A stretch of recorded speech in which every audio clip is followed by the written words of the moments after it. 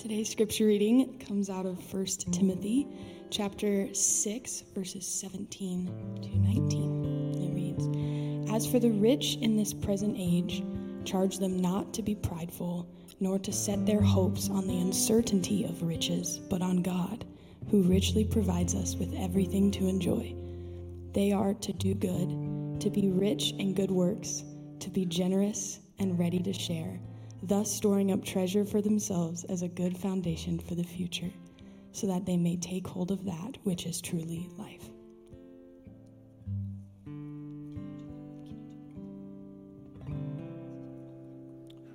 Awesome. Let's pray.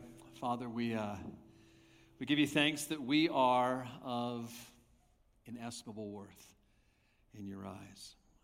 Not for what we own, not for what we can do, not for what we've achieved, but simply because we are made in your image and we bear your likeness. We've been redeemed by your Son on the cross. Because we too often forget our eternal worth, we ask for your Spirit to teach us through your word this morning, that we may store up treasures in heaven and lay hold of that which is truly life. Lay hold of the one who is truly life, even Jesus Christ. We pray these things in his name, and all God's people said, amen. Go ahead and grab a seat. Thanks, team. As Matt said, we're kind of jumping around in Timothy, trying to align maybe some of the scriptures with some of the things going on in the life of our church. So we have jumped to the end, chapter 6 this morning. Next week we'll be ordaining elders and deacons, and so we'll be going back into chapter 3, and then we'll kind of get back on track. Anyway, I want to begin this morning with a question. You don't have to raise your hand. How many of you believe you are rich? Worth thinking about. Griff Freischlag is a rich man. I agree with that, brother, in more ways than one. According to the New York Times, it's interesting, only 5% of Americans actually believe that they fall into that category, and it seems like the definition of rich is sort of a little bit of a moving target, depending on your income class. When the Wall Street Journal polled people on this question several years ago, the general consensus across income brackets was that a person would be rich if they doubled their current income. The New York Times did a little bit of a deeper dive into that more recently in some polling, and they found that the multiplier actually went up or down depending on which income class you belong to. So if you made less, what you defined as rich tended to be much higher. The higher you got in your income class, the more the multiplier came down. So, for example, if you were making $25,000 or less a year, people in that category believe they would be rich if they made about 10 times what they currently make. Those making between $30,000 and $60,000 believe they would be rich if they made 6 to 8 times what they make. And those making up to $120,000 believe they would be rich if they quadrupled their income. And again, they kind of went up and down from there. Of course, the common theme here, right, is that when we're talking about what it means to be rich, we tend to compare ourselves to those who are higher up in their income streams rather than those who maybe don't make as much of us, right? I mean, that's kind of the deal. And that's why so few of us actually feel like we're rich. But if you take a step back and look objectively at the numbers, I think we'll find that a lot of us here are richer than we might actually think. For example, the median household income in 2021 in the United States was around $70,000 a year. So if you made more than that, that puts you in the top 50 percentile of the country, and that, friends, might make you rich. If your household income was $120,000 a year, which is the median, by the way, here in Parker, Colorado, you are in the top 25% of the country, and that, friends, might make you rich. And then consider what happens if you expand out beyond the borders of the United States to the rest of the world. The median worldwide household income is $2,800 a year. So now factor that into your head, right? I mean, if you are bringing in the median of $70,000 a year in the United States, you're making 25 times what most of the world is making, and that, friends, might make you rich. Or if your household income is, like it is here in Parker, $120,000 a year on average, you're making 42 times what most of the rest of the world is making, and again, that, I submit to you, might make you a rich person. But here's the thing. So often we think of being rich as something that's bad. something that's evil, right? We're told that over and over again by our culture. And that's certainly not a biblical idea. It simply means that there are more challenges. It simply means that to whom much is given, much is expected. And so those who are given a wealth of resources are expected one day to have to give an account for those resources before God. Remember Jesus' parable of the talents? Jesus often talked about wealth. He often talked to rich people. So he tells these stories. He told a parable about a person who was given 5 talents, a person who was given 2 talents, a person who was given 1 talent. All right? And the master judged each one of them according to what they did with those talents. Did they grow the master's business? Did they expand the master's influence? Did they advance the master's kingdom? Or did they bury their talent into the ground? Obviously, we want to be like the servants who use their talents to please their master, which is why I so appreciate these words from 1 Timothy, where Paul specifically addresses those who are rich, those people like you and like me. And he shows us the way to walk faithfully before the Lord when it comes to our wealth. So if you got your Bible or your Bible app, go ahead and open to the book of 1 Timothy chapter 6, verses 17 through 19. I don't see a lot of you opening your Bibles, okay? It's the black book that's sitting in the pew or the chair in front of you. You can grab it, pull it out. If you're not familiar with the Bible, 1 Timothy is sort of in the second half of the book towards the end there. We're going to read the passage walk through the passage that Madison just read for us.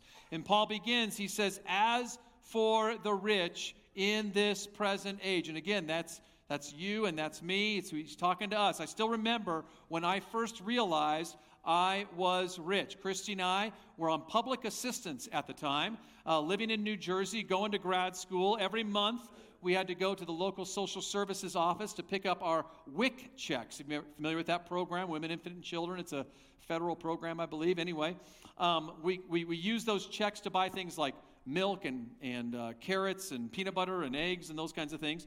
I got to admit, it was really, really challenging to walk into that office every month. I had to really swallow my pride. That was really hard.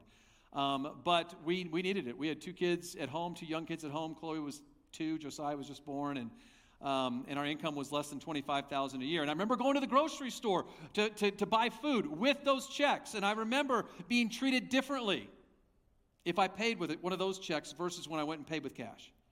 All right, the clerks wouldn't necessarily make as much eye contact. There was very little small talk. And I remember thinking to myself how hard it must be for those who are trapped in poverty. You see, I knew I had an out. I knew that there would come a day when I would graduate and get a job at a local church, and God willing, my income would increase. So what I was experiencing was at best a minor inconvenience. Of course, little did I know the twins would come along. We'd be back on WIC as a pastor, but whatever, that's another story. Anyway, all right, the experience stuck with me, and it gave me perspective. And of course, that perspective has only deepened and broadened as I've gone to places like Ethiopia and Uganda and Rwanda and other parts of the world. Without a doubt, I am rich in this present age, and so are most of us sitting here in this room or watching from home online. And the question for us this morning is how to walk in faithful obedience before the Lord with our wealth. And thankfully, Paul tells us, okay? Faithfulness, friends, begins, as Paul will show us, by acknowledging the source of our wealth. The source of our wealth. Look at 1 Timothy 6:17 again. As for the rich in this present age, charge them not to be proud. Charge them not to set their hopes on the uncertainty of riches, but to set their hopes on God, who richly provides us with everything to enjoy. You see, the great temptation when it comes to wealth is that we become proud. We start to believe our own hype. We start to believe that we are the source of all that we have made. We start to believe that our wealth is a result of our hard work, our dedication, the long hours we put in. And so we are then able to use it as we please because we've earned it. It's ours to use as we see fit, right? And we forget it is God who gave us our ability to make wealth in the first place. It's God who gave us our gifts and talents. It's not like before you were born, you kind of went to the smorgasbord and got to pick which gifts that you wanted, right? I mean, that's not how it works. You're simply born into the world. You have a specific set of gifts and talents that if you take advantage of, at least in America, in our country, you're going to be able to probably make money. You're probably going to be able to have a living, to do some things in your life, right? And we forget that it is God who provides those things. We forget that it's God who provides the opportunities along the way that we get to take advantage of. We forget that it was God who determined where we were born and what family that we were born into and the advantages that so many of us receive as a result. You see, you and I could just as easily have been born in a subsistence farming village in East Africa, doomed to live in life-threatening poverty for your entire life. No way to get ahead. That's most of the rest of the world. But no, we were born here. Right, most of us, and we were born into families, most of us, that supported us and encouraged us. My family's just as broken as anybody, so they're not perfect families, right? We all have stuff we got to overcome. I'm not diminishing that in any way, but the reality is that God has given us advantages, friends. And as we take advantage of those things, as we put those advantages to work, we are able to build wealth. But we've got to not fall into that trap of thinking that somehow this is all due to our own effort. Remember my favorite definition of pride. It comes from a man named Evagrius Ponticus, and it's essentially the attitude that says, God is not my helper. God is not my helper. I got this, God. I'm good. I'm in charge of my own life. No, the reality is everything we have is a gift from God's hands. Amen? Yeah. He is the source of our life. He's the source of our strength, the source of our talent, the source of our ability, the source of our opportunities. He is the source of all the wealth that we have accumulated over the course of our lives, and He entrusts it to us for a time. And His expectation is that we will grow His business. We will expand His influence. We will advance His kingdom here on earth with the time that we have been given. Now, a second temptation is that we place our trust in our riches. So on the one hand, we forget the source of our riches, and then the second temptation is we place our trust in our riches. I still remember meeting with my financial advisor several years ago, a great friend of mine. He's a member here at Pepsi. I won't embarrass him by saying his name, but his initials are John Bennett, and he's sitting right over there. Anyway, he asked me the first question that every financial advisor asks, right, when you go to meet with them for the first time, and that is, what is your goal? What is your goal? What do you want to do with the wealth that God has entrusted to you? Is it to retire early? Is it to have a vacation home on a beach somewhere? Is it to leave as much as you can to your kids? What is your goal? Well, for us, for Christy and I, our goal is to give as much away as possible. That was actually good news for John to hear, that his pastor believes that, right? That's good. That's actually good, right?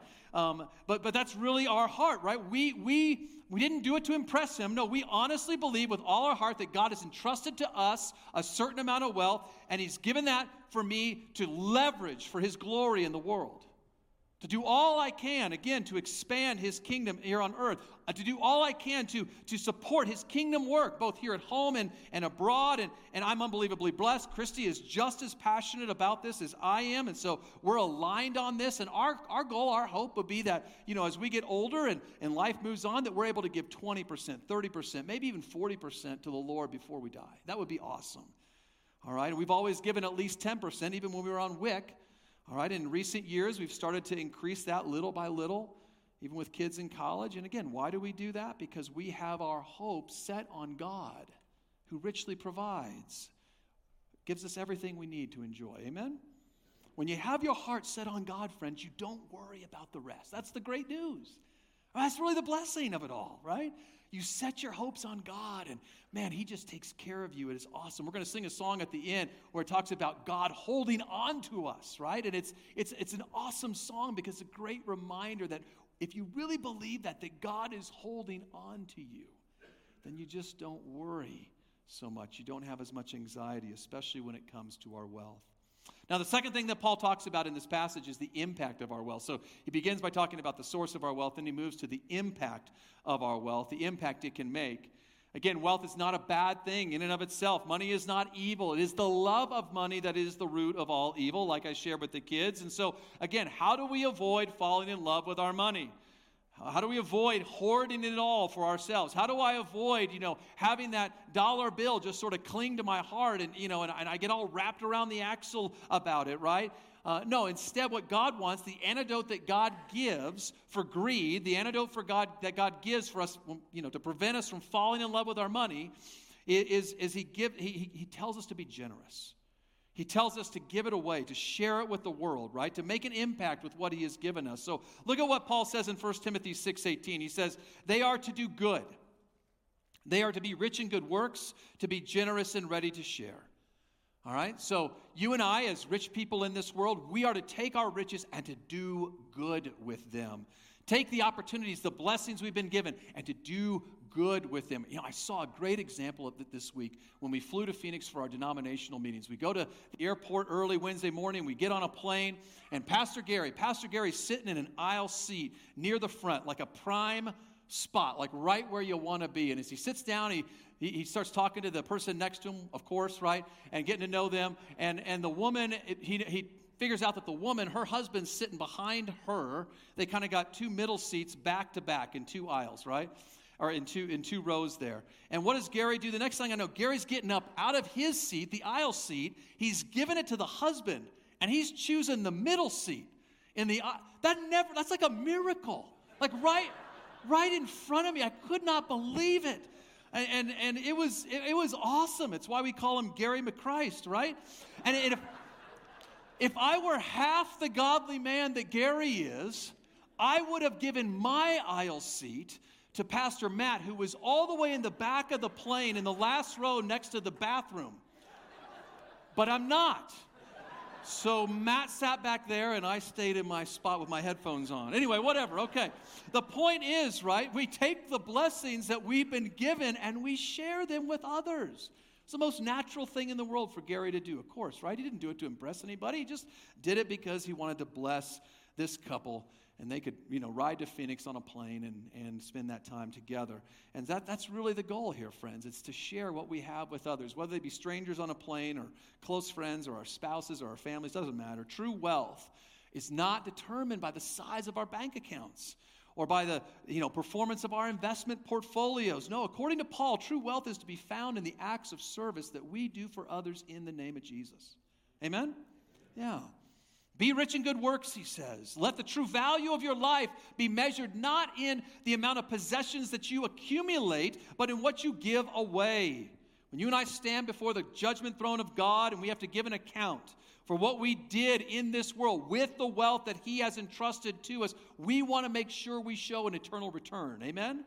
I want God to look at what I have been given and look at all that and say, man, Doug, you took the talents that I gave you and you multiplied them many, many, many times over because you gave them away to expand my kingdom in this world. We want to show the Lord that we did our best to bless those around us. What good is it, Jesus says, to gain the world but to lose your soul in the process? Yeah, what good is it, Jesus says, to accumulate so much wealth you have to build bigger barns to house it all when your life could be taken from you this very night? What good is it, Jesus said, to be rich if it makes it harder for you to get into the kingdom of heaven? Much better to do good with what you have. Much better to be rich in good works when you stand before the Lord. Much better to be generous and ready to share. And this challenge, of course, is not just for us as individuals, it's for us as a church family as well. Y'all gave so generously to the work of the Lord here at Pepsi in 2022 that we finished the year almost $250,000 ahead between designated and undesignated giving. Yeah, praise God. Right? And guess what? Now the elders have a challenge in front of them. What are they going to do with that money? Y'all didn't give it to stick it in the bank. I know that, right? We're going to have to figure out what it is the Lord wants us to do with it to expand his influence here in Parker and beyond and advance his kingdom here in Parker and beyond. And tonight, if you come to Vision Night, and I hope you will, you'll get a chance to hear a little bit of where we believe the Lord is leading us in the coming year. And you'll get a chance to hear about how your giving, your gifts make an eternal impact right here in Parker. And you'll get a chance to see how your generosity and willingness to share can make a huge difference among the least reached and the least resourced in the world around us in the name of Jesus. And my hope will be that you'll find your greatest joy in the fruit of seeing how all of that works itself out, seeing what God does with the gifts that you give. Now, here's the most amazing thing, I think, according to Paul. He says, when we invest our wealth in God's kingdom, we reap an eternal reward. When we do good, when we are rich in good works, when we are generous and ready to share, what happens? 1 Timothy 6:19. We store up treasure for ourselves as a good foundation for the future so that we may take hold of that which is truly life. At the end of the day, we all know we cannot take our wealth with us. At the end of the day, we all know that what we work so hard to accumulate in this life, it just turns to dust. The homes we live in are wonderful, but things begin to break down, right? The cars that we drive are nice for a season. The next thing you know, they're in the shop for repairs. The money that we make, it might grow as we invest it in the stock market, but that can crash at any moment, or inflation can rob us of our buying power. Ask anyone who tries to buy eggs these days, right? Can I get an amen on that? Yeah, right, absolutely. The careers that we have might feel stable right now, but layoffs can happen sometimes when we least expect it. I remember talking to a friend who ran HR for a fairly significant oil and gas company here in town years ago, and she told me that year she gave out the largest bonuses in company history along with pink slips because the price of oil had crashed. All right? And some of you here knows what that feels like. You have lived that, right? That's been your life. Guess what, friends? God knows all this, and that's why he wants us to store up treasures in heaven, not here on earth. Right? So he says, don't lay up for yourselves treasures in heaven, where moth and rust destroy and where thieves break in and steal. But lay up for yourselves treasures in heaven, where neither moth nor rust destroys and where thieves cannot break in and steal. For where your treasure is, there your heart will be also. You think about how much time you spend sweating over money. Think about how much stress and anxiety that you experience as you try to maintain your lifestyle. Think about how much you worry in certain seasons over how the bills are going to get paid, or think about the energy you spend on retirement planning and monitoring your investment portfolio. Friends, God offers us a better way. Store up for yourself treasures in heaven by practicing generosity. Make it your regular practice to give to the work of the Lord. Not because he needs it, not because the church needs to make the budget, not even because there's some project or ministry that you want to be a part of. No, we give because God first gave to us. That's what motivates us. All right? That's the challenge. That's where God wants our heart to be. We share because God first shared with us. We are generous because God has been generous with us. This is what it means to store up treasures in heaven. It means we give without any strings attached.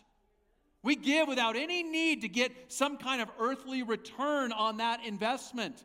We give because God has asked us to give, and we know that's the antidote. That's the means that he provides to keep us from falling in love with our wealth, or depending upon our wealth, or trusting in our wealth. No, we take all that we have and all that we are, and we offer it back to him as an act of worship. That's why we do an offering week over week over week here. It is not to raise money for the budget.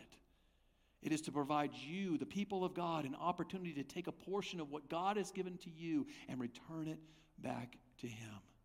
It's really, when you think about it, an opportunity to save your own soul on some level.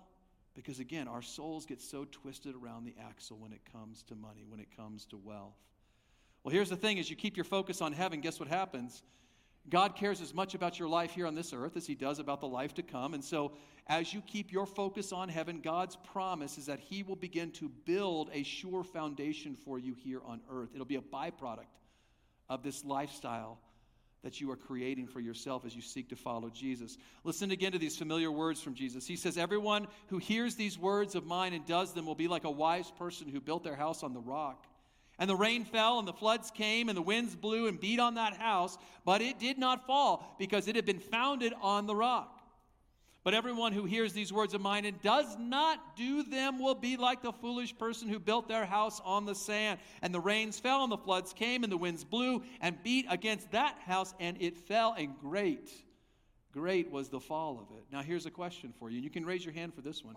How many of you want an unshakable life? Come on now. How many of you want an indestructible life? Yeah. A life free from worry and anxiety. Isn't that what we all want, what we all long for? I hope so. That's the life that Jesus promises those who will commit their way to him.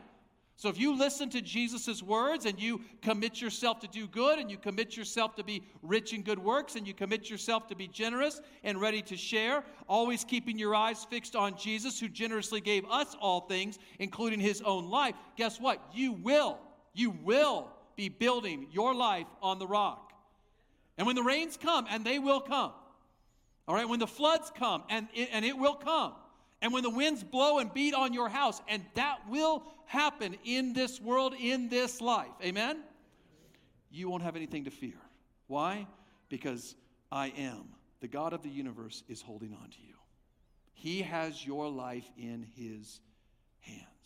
And you have founded your life on the rock that is his Son, Jesus Christ. And that makes your foundation sure. Now I'm going to ask the worship team to come back up, and our kids are going to come in and join us for communion as we gather around the Lord's table and sing our final song here in a minute. As they do, let me give you this final promise out of this passage.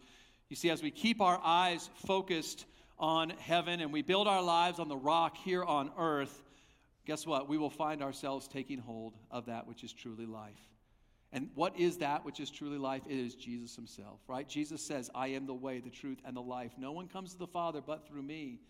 All right? You will find yourself taking hold of that which is truly life, abundant life, eternal life, the life that Jesus promises all who would follow him. John 10:10, the thief comes only to steal and kill and destroy, but I came that they may have life and have it to the full. I came that they may have life and have it abundantly. Your life is guaranteed not by any worldly wealth or resources. It is not dependent on the size of your paycheck or the performance of your 401k. It is secured, friends, by the life of your good shepherd, the one who laid his life down for his sheep. Amen? Yeah. And that's what really we celebrate when we come to this table, right? This is the foundation upon which we build our lives. It is a foundation not built by our own hands. It is a foundation built by the hands of Christ himself. He lays this foundation with his own body and his own blood. And he offers it to us, to anyone who would simply receive it. You don't have to do anything to earn this, friends. You don't have to do anything to achieve this, friends. You don't have to do anything at all except simply open your heart and receive. And let the Lord come in. You think about those disciples that were sitting around the table with Jesus that last meal, that last supper he was having with them. And, their whole lives were still ahead of them, so much to come. And they had no idea what was in store for them. They had no idea where life was going to take them. And Jesus, in the middle of that supper, as he sits there, you can almost see him looking at each and every one of them, knowing that he was not going to be with them for very much longer. What does Jesus offer them? His own body, broken and given for them. He says, every time you eat this bread, I want you to remember what I've done for you. I want you to trust what I've done for you. And then after supper, Jesus takes the cup and he says, this cup is the new covenant in my blood. And every time you drink of it, I want you to remember what I've done for you. On this foundation, friends, we build our lives. This is the rock. And today you get a chance to come and receive and remind yourself again of what Christ has done for you. The goodness of our God, friends. Isn't it amazing? Yeah. Pete, you need to smile at me when I say what Jesus has done for you is amazing, brother. All right? I mean, don't get to know the pastor. He might call you out on a Sunday morning. But let me ask the elders to come on down. There will be 2 gluten-free stations. They'll be on the outside